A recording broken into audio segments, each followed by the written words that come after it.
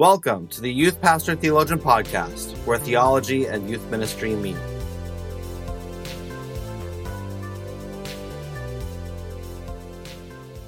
I'm your host, Mike McGarry, and I am joined once again in the YPT studio with Justin Wong.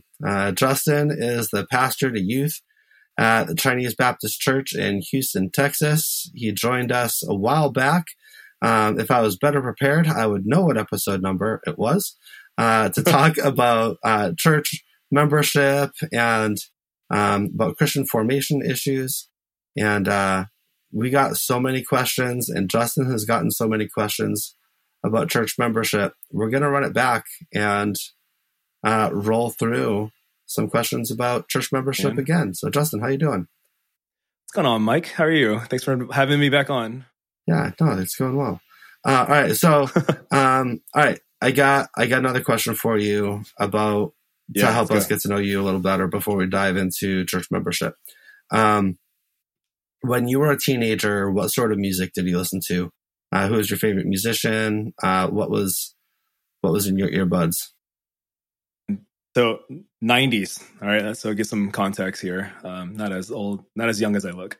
I had a diet of Dave Matthews Band, Oasis, some Jam. That's when Snoop Dogg and like Dre were getting there. And Passion. I think Passion was on the up and coming after the whole Vineyard movement. Wow. So, yeah, that's a pretty eclectic that is circle there. So you got Snoop and Passion rolling at the same time. Never did a collab back then. Yeah, no, man, that would have been something. And it's like when Chris Tomlin and those guys were just getting started. Yeah.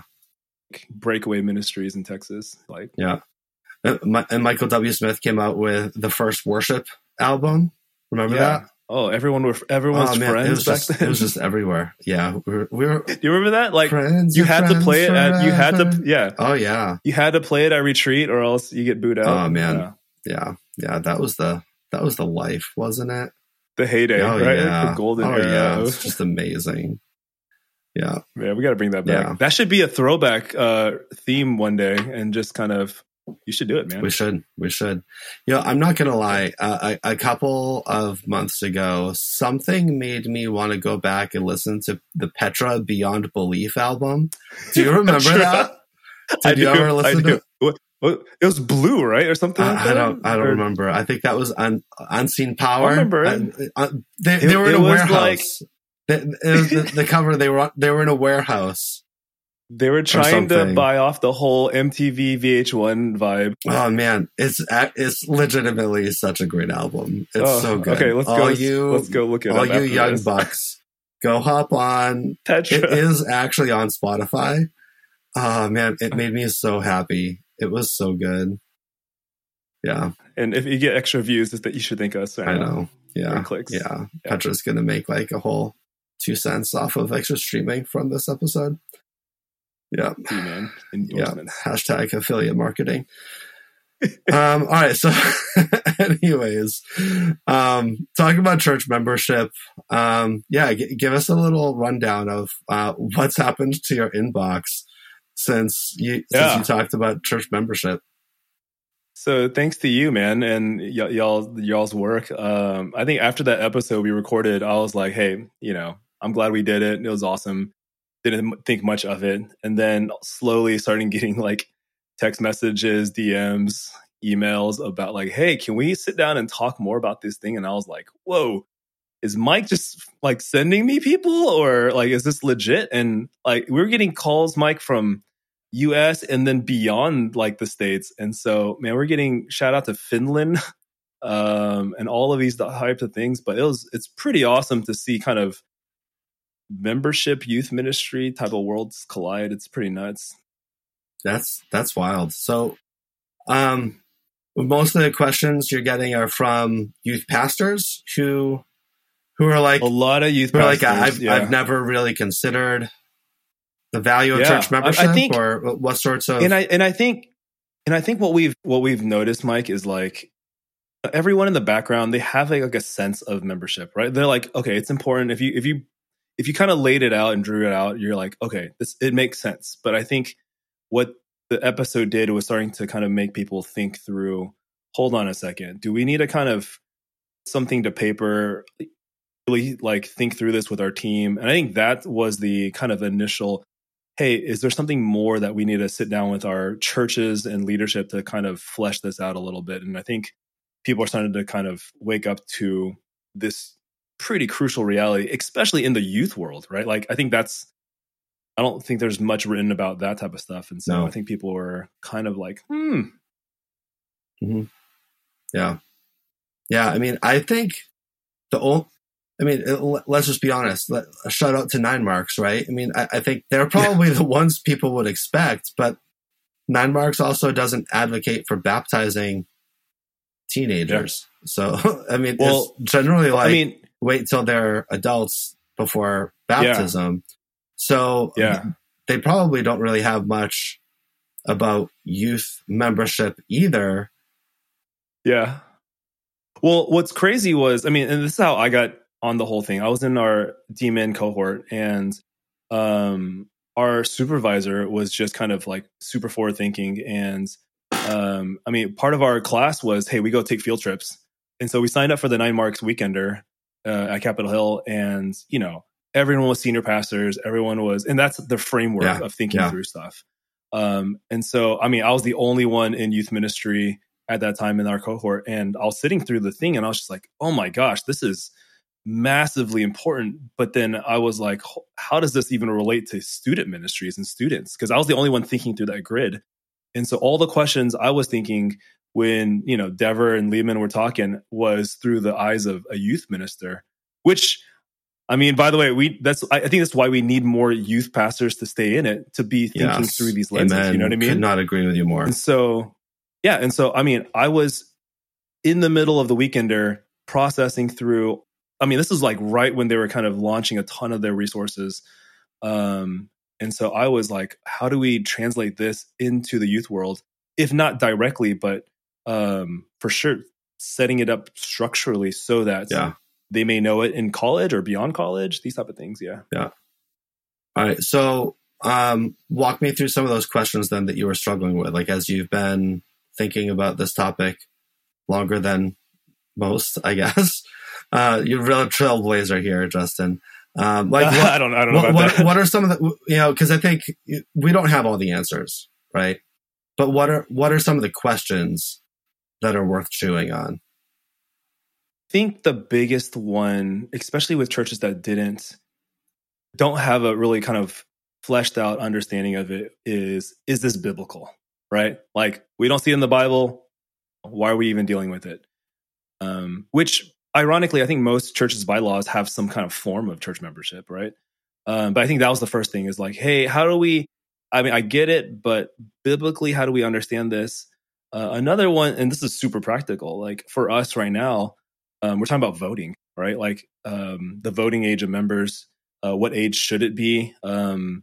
Is it as easy as just moving it up or down in the age range? Mm-hmm. And so we're having to think of this kind of in real time at this point. And so that was a big thing. And then the last one is kind of, hey, what happens when you actually get church membership, right? And you're serious about it.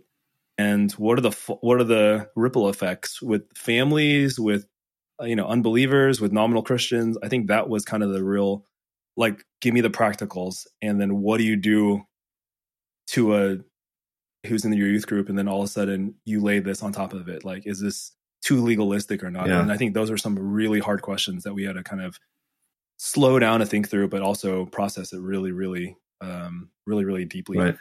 That's good. All right. So how are you starting to resolve some of those questions? Like, what does happen when you begin to implement church membership? Man, that's the one I'm getting questions the most on. What happens? And I think the answer I give everyone is, before you kind of start it off, I think you really need to talk to your leadership about this. right? And I think last time I said the context where I was at was we had no senior leadership. We almost had no leadership to where I was able to almost implement this in a vacuum. Yeah. And it was a little bit easier without a lot of pushback. And looking back, I'm like, I don't know if that's the best, but I would say for sure, pray, think through, study. If your leadership is open to it, about, hey, I think the Lord is pressing on me that this is important. Can we in a staff meeting or elder meeting or whatever the system of governance is, and start thinking through it. That was the hard one because the implications go, man, if we're going to actually launch this, I don't want to just launch for students. Right. I want to launch this for parents. I want to launch this for college kids. And then it's got to be consistent. But the consistency piece, man, if the whole church hasn't bought into it, really big pushback. And then there's also fracturing again with, it's not the siloing of physical people in youth ministry and the rest of the church, but there's almost a siloing of church or youth ministry philosophy and everyone else's philosophy. And I think that's a thing that most people don't consider. Although I think and I think you and I agree, I think it's super necessary. Yeah. Yeah. All right. So when a student becomes a church member, what does that, what happens, I guess? What does pastoral care look like? Do they get assigned another, a lay elder or set up with a mentor or, put on church boards and committees? What does that, what results from church membership for a teenager? For the teenager. Okay, in an ideal world or in where I'm at right now? Yes. Okay. Oh, okay. So I would scaffold it. I would scaffold the questions, and I would build as close as possible, and then I would try to zoom out if I can. So let's say a student, right, accepts Jesus, understands we've gone through the process, and I think that's a whole nother issue. Talking with the parents, talking with the closest leaders and the people to that student, we're all like, hey, they're ready, they got it, right? Yeah. Baptism obviously is right there as the next logical step. Yeah. And I think this is where churches vary on what's the time frame between baptism and then church membership. And we can have a whole dialogue on how long do you wait? Is it immediate? So our church, it's almost immediate. We baptize you and then we take a vote after you dry off. Right. Yeah. And for other confessional churches, it could be who practice infant baptism and confirmation. Yeah. That could, I would just encourage others, this isn't a Baptist only consideration. Just expanding that up. But I think there's also, I think that begs the question of hey, you also do need to think through that. Yeah. Right. Cause I'm the timing is not ultimate important, but I'm it could be pretty, telling. Mm-hmm. So when that happens, I think in at least in our situation, they are a recognized member of our, not only youth group, but our church. And so for us, in my understanding, according to Hebrews 13, 1 Peter 5, is we're responsible for that person. Yeah. Right. We're responsible for them as a disciple. And so according to the Great Commission, it's not just, making disciples, but it's also teaching them to obey everything, to which they, and allow them to kind of flourish and fail inside of a community. But at that moment, they're on our radar. We're going, hey, we commit to you. We make sure that the parents understand that, whether they're Christian or not, of going, hey, our responsibility is now heightened, if you will, more aware of, hey, we're not just going to keep you on the roll. We're going to make sure hey, we're keeping tabs on you in the best possible sense of that word of disciple. And so we want to we just say there's that, right? And that's where it leads to church discipline. That leads to church discipleship, right? Yeah. And so in our sense is, hey, have at any given moment a leader or two always overseeing where that student is.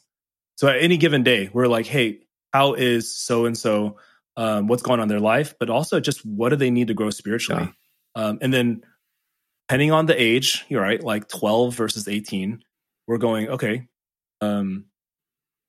psychologically, mentally, physiologically, hey, what are some needs that we can help this person grow and thrive? And what challenges do they need to take at that moment in that stage of life? So it's being super intentional, more so, I would say, than had they just been a random attender and stuff, like responsible according to scripture. Yeah. So what are some ways that, I guess, what can teenagers who are church members do that teenagers who are not church members cannot do? Good question. And I'm thinking about what ministry teams or, like what roles and. Yeah, that's so. I mean, I don't know about you. Like, do you make youth ministry kind of a microcosm, like a micro ecosystem of the larger church? And it's just like, okay, hey, there's teaching. I literally try not worship. To. yeah, right. Yeah. But immediately you just kind of default to going, okay, how do I? What is the separation? And for me, I'm still trying to figure that out. All I know is a member has the privilege / burden of attending our membership meetings once a month, where we make it very clear to kind of our non-members too. I'm like, hey, this is just a privilege and a thing. And at the membership meetings, what we do is they get a seat at the table of like, hey, this is how we think through it. This is who we're praying for. You guys make the decisions of where we're headed next month. I'm like, I got some ideas, but I'm leading us here. I don't want to drag us there, but hey, you guys are the ones on the ground. You guys are members of the church. You guys are as bought in as I am. And so I want you guys to have some skin in the game. And so they make lifetime decisions. They get to decide how much money we push towards certain missional organizations. And I'm not the one, necessarily just deciding, cutting the check. Like they get to quote unquote vote for certain really important things. And then also what's cool is they get to come up to the table and go, hey, here's some new initiatives that we're seeing in our schools. Can our youth group come around and support this? And, that's a conversation and a membership privilege that's non-members, frankly, they don't care to have. But as a member, I'm like, hey, you guys, I want to make sure that your voice is heard. You are as important as any of the other leaders in this church, including the adult leaders. And I'm going, hey, you have a voice. And I'm like, you make real decisions that impact real gospel-centered ministries in where areas that I and you, Mike, we will never be able to encounter. Totally. Like there's spaces where, hey, our members are out there in the field and they're deciding sometimes where our youth ministry finances get to go. So I think it's pretty cool. It gives them a sense of agency in youth ministry. Well, and a real sense of like belonging, right? And for sure. In the church. So I guess here's one question about, it's a Chinese church, right? Which brings its own distinct culture and heritage, right? So where there is more a sense of communal identity and often is less idealistic and individualistic than a lot of white churches. How do you think that might affect just the way that you're practicing church membership that might be a little bit different from a mainly white church that it doesn't really have much corporate identity and the sense of honor of elevating youth to say like, hey, as the adults and the elders here, like we honor you with church membership to belong, right? Is that a factor? Yeah. Okay. Oh man. You should write a book on it. Right. That's something, right? Okay, so let me give you the context of most ethnic specific churches that are 10 years plus, right? What you'll find typically is multiple congregations within a building. right? And so with CBC, you have a Mandarin congregation, you have a Cantonese congregation, and then you have the English congregation. We just celebrated 70 years, which is pretty old for the most part. We're probably one of 5 churches here in the Houston, in the Texas area that's over 50. Right, San Antonio just celebrated 100, and so that's a different dynamic because I mean, you and I start studying generations. Yeah. So we're like 2-3 generations removed from the original immigrant one. So I talk to my buddies, and they're like, their church is in year 30, year 40, and we're dealing with very different dynamics in not just church membership, but how we run ministries, these type of things, budget, all that type of stuff. And so when it gets to where you're at, I think the struggle theologically and philosophically is depending on who is the leader and the pastor of the certain congregations. That's where some of the conversations become a little bit more heated. It takes a little bit more nuance because they're coming from either a theological tradition or even a philosophical tradition to where, hey, you and I mean, we grew up with internet age podcasting. We were able to go to 9 Marks. We were able to kind of see a lot of these books. Whereas my dad's generation, right? Like when he pastored at this Chinese church, they had a couple of books, right? And they were like subpar books. And that's their reference point for membership. Yeah. And so, like you said, I'm like, membership for us is, hey, we're the adults. You guys are the young people. Let us do all the big decisions. And I have to sit, and again, I'm like, you call me a young person, but I'm like 40, man, like 41. Like, so, I mean, young is really relative of just the old guys. Yep. And so where I've gone to conversations, hot conversations, is I want you to hear me say that I respect you. I thank you for your services. Like I want to show you that we honor you, right, as best as we can. But it gets to a point where going, hey, this is just what the scripture is talking about. Here are some patterns, and I've tried to say it to where I'm like, maybe you guys never heard about this, because I'm like, maybe they haven't. But it's to be like, hey, can we think through this together? But using the word of God as the starting point, not some document or, just how tradition has landed. That's gotten us in a lot of conversations, Mike. It's just the cultural dynamic is massive because see it from even a very Jewish, first century type of tradition where, it's totally honor shame culture, where we're playing out. But the hard thing is, what do you do when it comes down to these practical application points? Yeah, that's good. All right. So within your church, I don't know, you don't need to answer this if it's possibly going to get you in trouble or to overshare.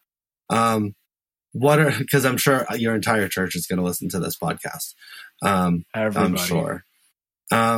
What are some objections that you've come across? Maybe some common ones, maybe some that you didn't expect.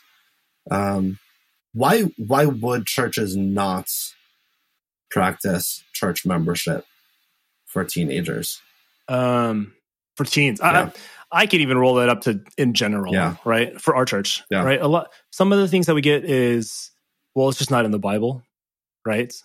And so, and again, I want to take that on good faith. I'm like, okay, well, maybe that's how you've been trained, right? Second one is, there's no point almost of church membership, and that's more of a lack in pragmatics, right? They're like, well, what does it mean, right? And if church membership, the way we've been doing church, we've never really had to implement it or execute it. Like, no, there's no teeth to church membership.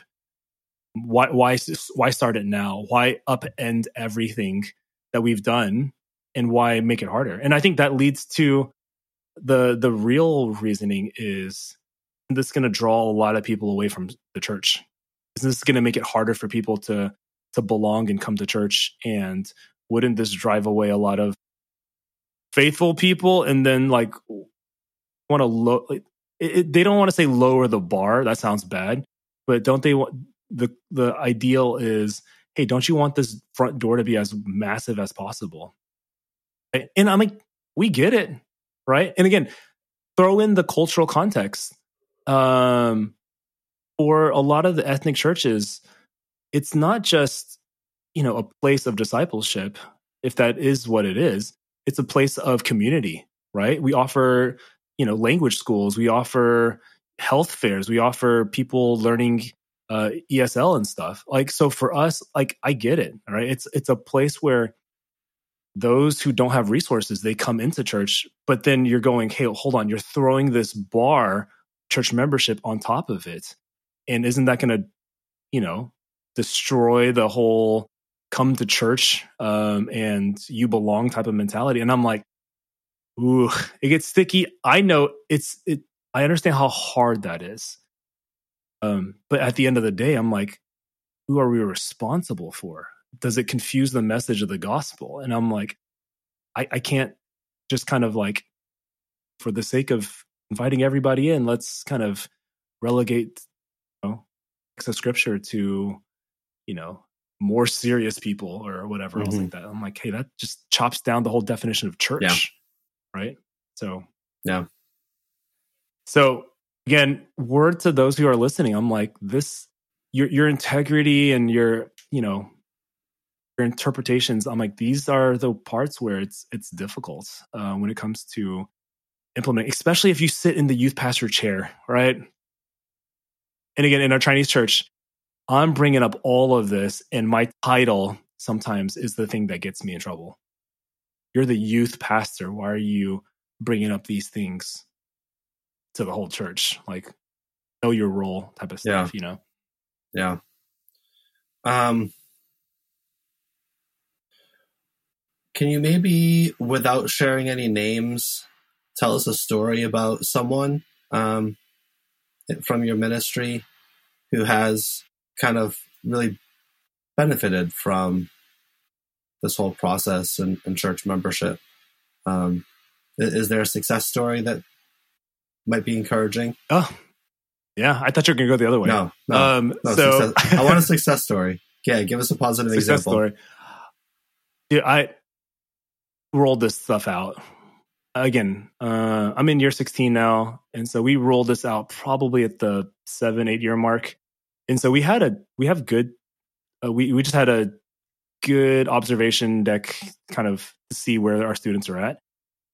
Man, I'm like, it seems like we're bucking the trend of people just dropping out left and right, not in college, but post-college. And I think a lot of it is going into college and then they're looking at churches, the language and vocabulary of church membership. Yeah. Right. Which to me, that was like never amazing part of my vocab. Right. And so the success stories isn't just one people. I mean, it's groups of students have been graduated from college, and they're plugged in, and you see them take like strong leadership roles in their congregations. And so, man, I want to say we're more than 50% of a lot of those kids who've stuck around and not just go to church, but they're thriving in a local church. And I think that's the key, right? I think it's thriving in the local church past your youth group. I think that's where we want to go. And then a lot of them come back, right? They're like, hey, we want to, I go, hey, why are you back? And they're like, what do you mean? We're members. And until we transfer out, we're still members of the church. And I'm like, oh, okay. Like, that's pretty cool. Like, just that phrase is super telling, right? I mean, it goes against the completely individualistic, autonomous self to be like, no, hold on. No. I haven't moved to a certain city yet, and currently my membership is here. And so I want to, of course, I'm here. Give it its due. Yeah. And they're like, of course, this is my church for right now until otherwise. And I'm like, thinking pretty great. Yeah, that's awesome. It's pretty cool. All right. So the number one the number one question, pushback, argument, etc., that I have heard, and that I personally have struggled with, I'll confess, is about the whole voting question, right? Do teenagers get a vote? So let me walk you through my question about it. Because, I'm notorious for asking long and complicated questions on my podcast. Of course you are, Doctor. I know. So you have teenagers who come into membership and they get to vote, and now, they can't even manage their own bank account without a parent supervisor, according to the bank. And yet they get a vote in the church budget. How is that fiscally responsible? But at the same time, if you're welcoming them into membership, but they're not allowed to vote, they're non-voting members, they can't sit on a board, is that actually membership? This is the normal way that it's approached, right? Is we'll welcome teenagers into church membership, but they don't get to vote. A junior varsity member. But I'm but that's not what church membership is. I kind of feel like it's better to either welcome them into church membership with all the rights and privileges of being a church member, or don't welcome them into church membership. Because then you're watering down church membership in name only, and church membership doesn't really mean anything. It doesn't mean anything. Mm-hmm. So how do you approach that? Resolve the dilemma for me. Oh yeah, okay. I'm literally doing this lifetime. I just wrote, something on paper maybe about an hour ago, Mike. Okay, send it to me and we'll post it on the website. Yeah. I think if we're going to be honest with this question, I don't think, again, reading quite a bit of bylaws in churches, I don't think a lot of churches really put a lot of consideration into the question you just asked, right? Because I think everyone feels the tension, but I think there's a pragmatic sense, right? And I would have to question the pragmatic sense because the justification is based off of, I would say, very culturally specific times. And again, you said voting, and I'm that's legitimate, but we're talking about voting in the United States of America, right? In 2023, that's currently the context in which you framed your question, right? Which is not, I would say, the New Testament standard when the people are writing. And so I think what we have to think through when it comes to this is the starting place is how does church work how would the authors have treated this question if they were asking, right? Because they would have it's, you guys don't, officially vote until you're 18 or drink till you're 21 and smoke and stuff like that. And they have no concept of that, right? That's not what the biblical authors are thinking through. I would say there is no youth in scriptures, right? Not till 1900s or so. And so I think the principles, like you said, is it seems like all the rights and privileges are given to those who are part of the community of faith. You look at, again, I don't know how you see the one another passages or the Matthew 18 passage or the Great Commission, or even as, Paul's writing to Timothy and you get into the qualifications of elders and deacons. Are you go okay, that was only for the adults in that room listening, right? Who's he addressing it to? Who's responsible for enacting the one another passages? Mm-hmm. And I'm going, is it an age thing that Paul was thinking through? And I'm that's a hard line to draw. So I think you go there first, right? What age?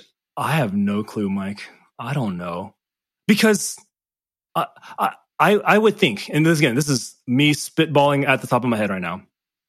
an ideal church, in my understanding, when it comes to membership and leadership, right? Because you're going, well, what does a 14-year-old have to do with the budget? Or you can draw it out. Hiring, firing staff, right? Like for us, we're congregational, and so that all has to be approved by membership. The question is, hey, is a student mature enough to think through hiring and firing of their senior pastor? And I'm like, hey, in a great system, a healthy church system, the pastors, the elders have prayed, thought through, earned the trust of its members. The members ought to affirm, where the leadership is going, whether you're 35 or where you're 14, 16, right? And maybe you don't have any clue on budgets, but you trust the pastor that has been shepherding you. Right. And hopefully the pastors aren't like, hey, surprise, guys, we're going to sell our building, right? Like, hopefully if they're legitimate, they have rolled this out and they're like, hey, we want your voice too. Because my thing is this: if a senior pastor comes to the church, right, you're taking Hebrews seriously, 1 Peter seriously. They are overseeing the souls of all of their members, including that 14-year-old. Are you going to say that, hey, that 14-year-old has no say in the person that I'm supposed to submit to for 4 years, right? 5 years, 6 years? I'm supposed to just submit to them and I don't get to affirm nor kind of push back on this, right? Like that's a hard thing for me to draw that line. I'm like, So I don't know if that answers your question. I'm trying to draw like implications and principles, and it's not an easy one, man. Yeah. So what you're saying is discipline, that trust and authority aren't just like, shut up, kid, and just listen to your parents, right? Like, it's the same in the church, right? That there's trust, there's authority, there's submission. But do our kids have a voice? Yeah. And I think the implications are far reaching too, right? Because like you said, let's say, because right now we're deciding what age, right? And I'm going, okay, let's put the age at 18. We're saying you are a member of the church, but you're really not a full member. You don't have all the rights and privileges, right? And again, that's weird to even say, right? Because like you said, I'm like, well, are you a member of the Christian, like the local church, or are you not, right? Like, is there grades, right? Is there membership puberty? And so let's say, okay, let's put the age at 18. So the heart behind the church is to tell that 17-year-old, 16-year-old, 15-year-old, hey, we want you to do this. And again, I'm taking some of the most skeptical, pessimistic way, but like, hey, you're here, but we don't want you to have a voice necessarily. And then I'm going like, hey, for a 16-year-old who can't vote, are they attending business meetings? Right? Are they attending church members meetings? And like, why would they? For the most part, because you've told them, hey, you don't have the maturity to think through these things. You don't have a vote anyways. So, but we want you to listen in and just be quiet. Right. It's weird. Yeah. But you put that age at 18, we're going, hey, you're not there. And then what happens at 18? They're going to college. And my question is, why would that 19, 20, 21-year-old want to come back to this place where they just had no real sense of belonging, and all of a sudden be like, oh, okay, now that I'm back from college, hey, I'm a member now, right? Let's do this. Yeah. Now, again, that's the most pessimistic way. Do I believe that the age can be 18 and the church can actually treat them like a legitimate member? I think so, but that's going to have the leadership of the church needs to put a lot of work into making sure that that's 16, 17, 14-year-old as a believer, baptized believer, is a legitimate member, and they are cared for, they are shepherded, and they are disciplined, right? And they have to have a good reason why they can't vote this moment. I just think age thing is arbitrary at best, and it sends a really weird message if the rationale is we don't let you vote till you're 18 because the laws in the United States say 18. Because I'm like, why not 25 when your brain's developed, right? Like and then I would say you're mixing the word maturity with spiritual maturity. I'm like, Mike, you and I have seen some super mature 17-year-olds who maybe have been discipled for 6-7 years, who lead Bible studies, who go on mission trips, who've brought people to faith. Mm-hmm. And you're telling me that 17-year-old is not mature enough to vote? Yeah. While you have a 35-year-old who may have zero concept of the gospel, right? And just saved a week later. And they have no theological framework whatsoever. And I'm not saying that they're bad. I'm just saying that they're really young spiritually. You're saying that 35-year-old, that 17-year-old, they're on completely different frames just because of their age. I'm like, it's a hard sell, man. It is. All right. Time is getting short, and I have a reader question. So I threw out a question on social media. I don't know, you're looking around like, is this a live show? So I threw this out on social media this morning, saying, hey, I'm recording on church membership. What questions do you got? A question came in from one of our regular contributors, Brian. He asked this. So Brian asks, how do you handle a situation where a teen wants to join, but a parent says no? Ooh. Have you had that before? I haven't. He says that he has, but my church has not really practiced much in terms of church membership for youth. So it's always been, something that I've wanted to talk about, but never really got too much progress on. So Mike, let's throw the hypothetical. I'm asking you. You answer the question. I'm asking this hypothetical of the parents. Is the parent a member? Are they saved? Are they Christian? Are they not? This was my first question too. I was like, are they believing parents or are they unbelieving parents? I would guess. So let's take the easy one. Parents. Okay, but if I could take the easy one and say that they are believing, then that's it. I would say that's a discussion with the parent. That should be an easy. That should be easy. Unbelieving.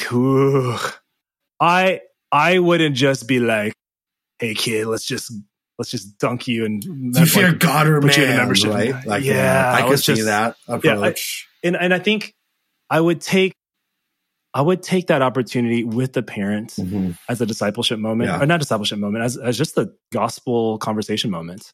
And then just be like, hey, and I think this is also can wrap in a lot of, hey, do you realize what your kid, your student understands as church, right? And I think that's another way of explaining to them, hey, we're serious about the gospel, but we're also really serious about this is not just another club on the resume. Yeah. This is something way bigger. And hopefully parents, and I think the youth ministers need to do a good job explaining to parents prior to the kids dropping off their students to your youth group, of explaining what your purpose and your trajectory is for their student, so that these moments aren't super like, what? Like, my kid joined a what and wants to do what? Like, you know what I mean? I think if we as ministers do a good job, or just do our role at the front and just be, hey, parents, we love that your kid is here, but this is what we're all about. This is where we're headed. And this is what we're praying for your students. And baptism should be part of the, hey, FYI, this is what we want your kids to experience. You know what I mean? Yeah. Like, I feel like that doesn't answer the question, but that was going to be part of my thing too, is what's the difference between this question and the same question, but when an unbelieving parent doesn't want their kid to be baptized? I think they're kind of the same. It's two forms of the same question. Right. And again, I would say, I think you do both. I mean, I think you kind of reiterate what your youth program is about, and your church, by the way.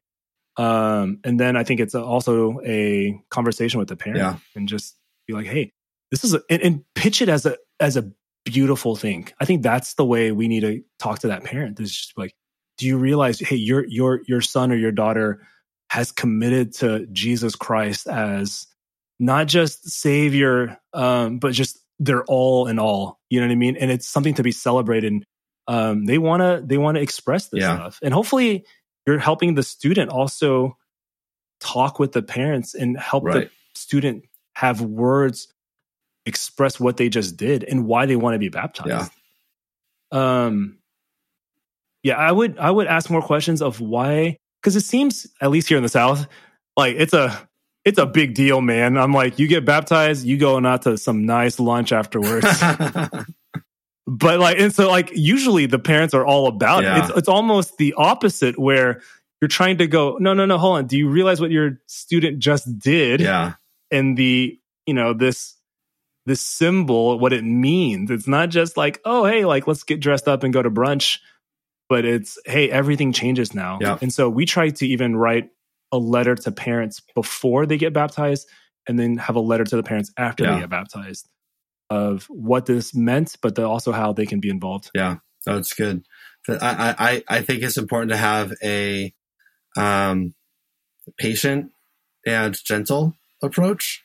I would also encourage youth workers to take a positive stance. And I think that's one of the main things I really like about what you just responded is, you want to approach the conversations with parents about like, hey, this is a beautiful thing.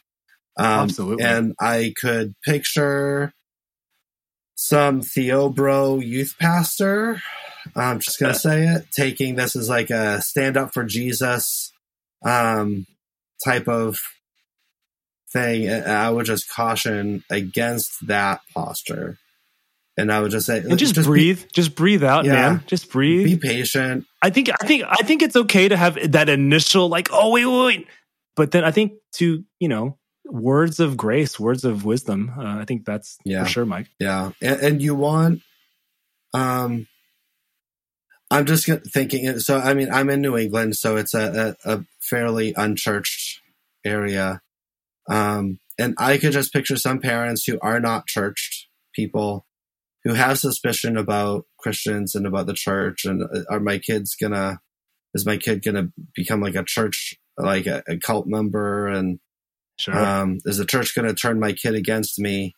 And if you allow baptism and membership to become something that now the parent is fighting with their kid about it, and the pastor is backing their kid to follow Jesus, regardless of what your parents say, what about honoring your father and mother? Right? And so I don't think those two are mutually exclusive. So how do you approach the conversation with a heart to express your desire to partner with the parents? How do you have the conversation in a way that expresses your desire to help their son or daughter rightly and appropriately honor their father and mother in the midst of the disagreement over the conversation and issue? Right? That the way you handle that conversation is going to be very formative for those unbelieving parents.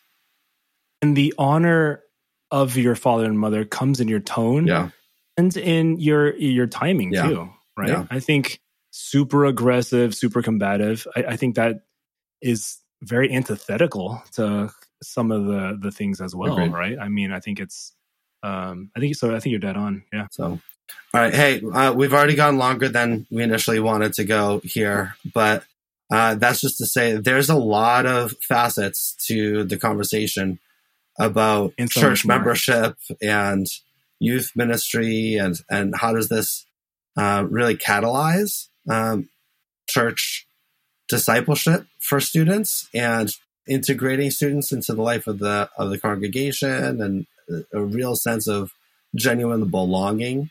And so, there's so many aspects of this that we could still keep going on about. But I'm trusting this conversation serving our listeners well. Any final word on church membership, maybe that you've learned or from conversations that you've had with people recently, or just closing word before we wrap up? I think last thing is, this is all in real time at this moment. I think we need everyone out there who's listening, pastor, theologian, right? I think it's the shepherd's heart. But then also, I mean, like, do your study, like think through these things.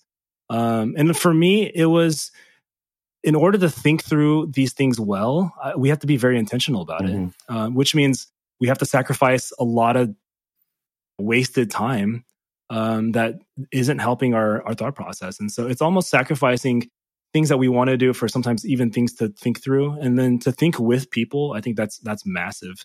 But man, this is a work in progress for a lot of us. Be very patient, but be very prayerful, because I think this is one of the things that can really change the life of a church, but also the life of a community. And so just be patient out there. Mike, you and we're still, working this out in real time. I think this is, but I love it, man. I love having similar vocabularies, but also similar hearts for the local church, but also theology and how these things kind of work together. And I love that this is a conversation youth workers are having, because it's for sure, it's man. kind of shocking that this is a topic that people are actually like buzzing about, and it's really exciting to help stoke those fires. So man, thanks for your contribution to the conversation. Thanks for having me. Really appreciate your friendship, your ministry, and so thanks, Justin. Hey, thanks. And thanks to our listeners for listening in for this episode. Make sure you go check out YPT on the website, youthpastortheologian.com. Don't often encourage you or ask you for likes or ratings or reviews for the podcast or anything, but you all know that is very helpful. We don't pay for advertising or anything like that. So we rely on our listeners and our readers and our subscribers just to share the word about what Youth Pastor Theologian is all about and the ways that we serve youth workers. So if you could just help us to spread the word, we'd really appreciate it. Thanks so much. Thanks for joining us for another episode of the Youth Pastor Theologian podcast. YPT's mission is to empower youth workers to pursue theological depth, because we're committed to inviting students into a faith that's big enough to grow into. You can learn more about the ministry and other resources we offer at youthpastortheologian.com, and you can find us on most social media at Youth Theologian.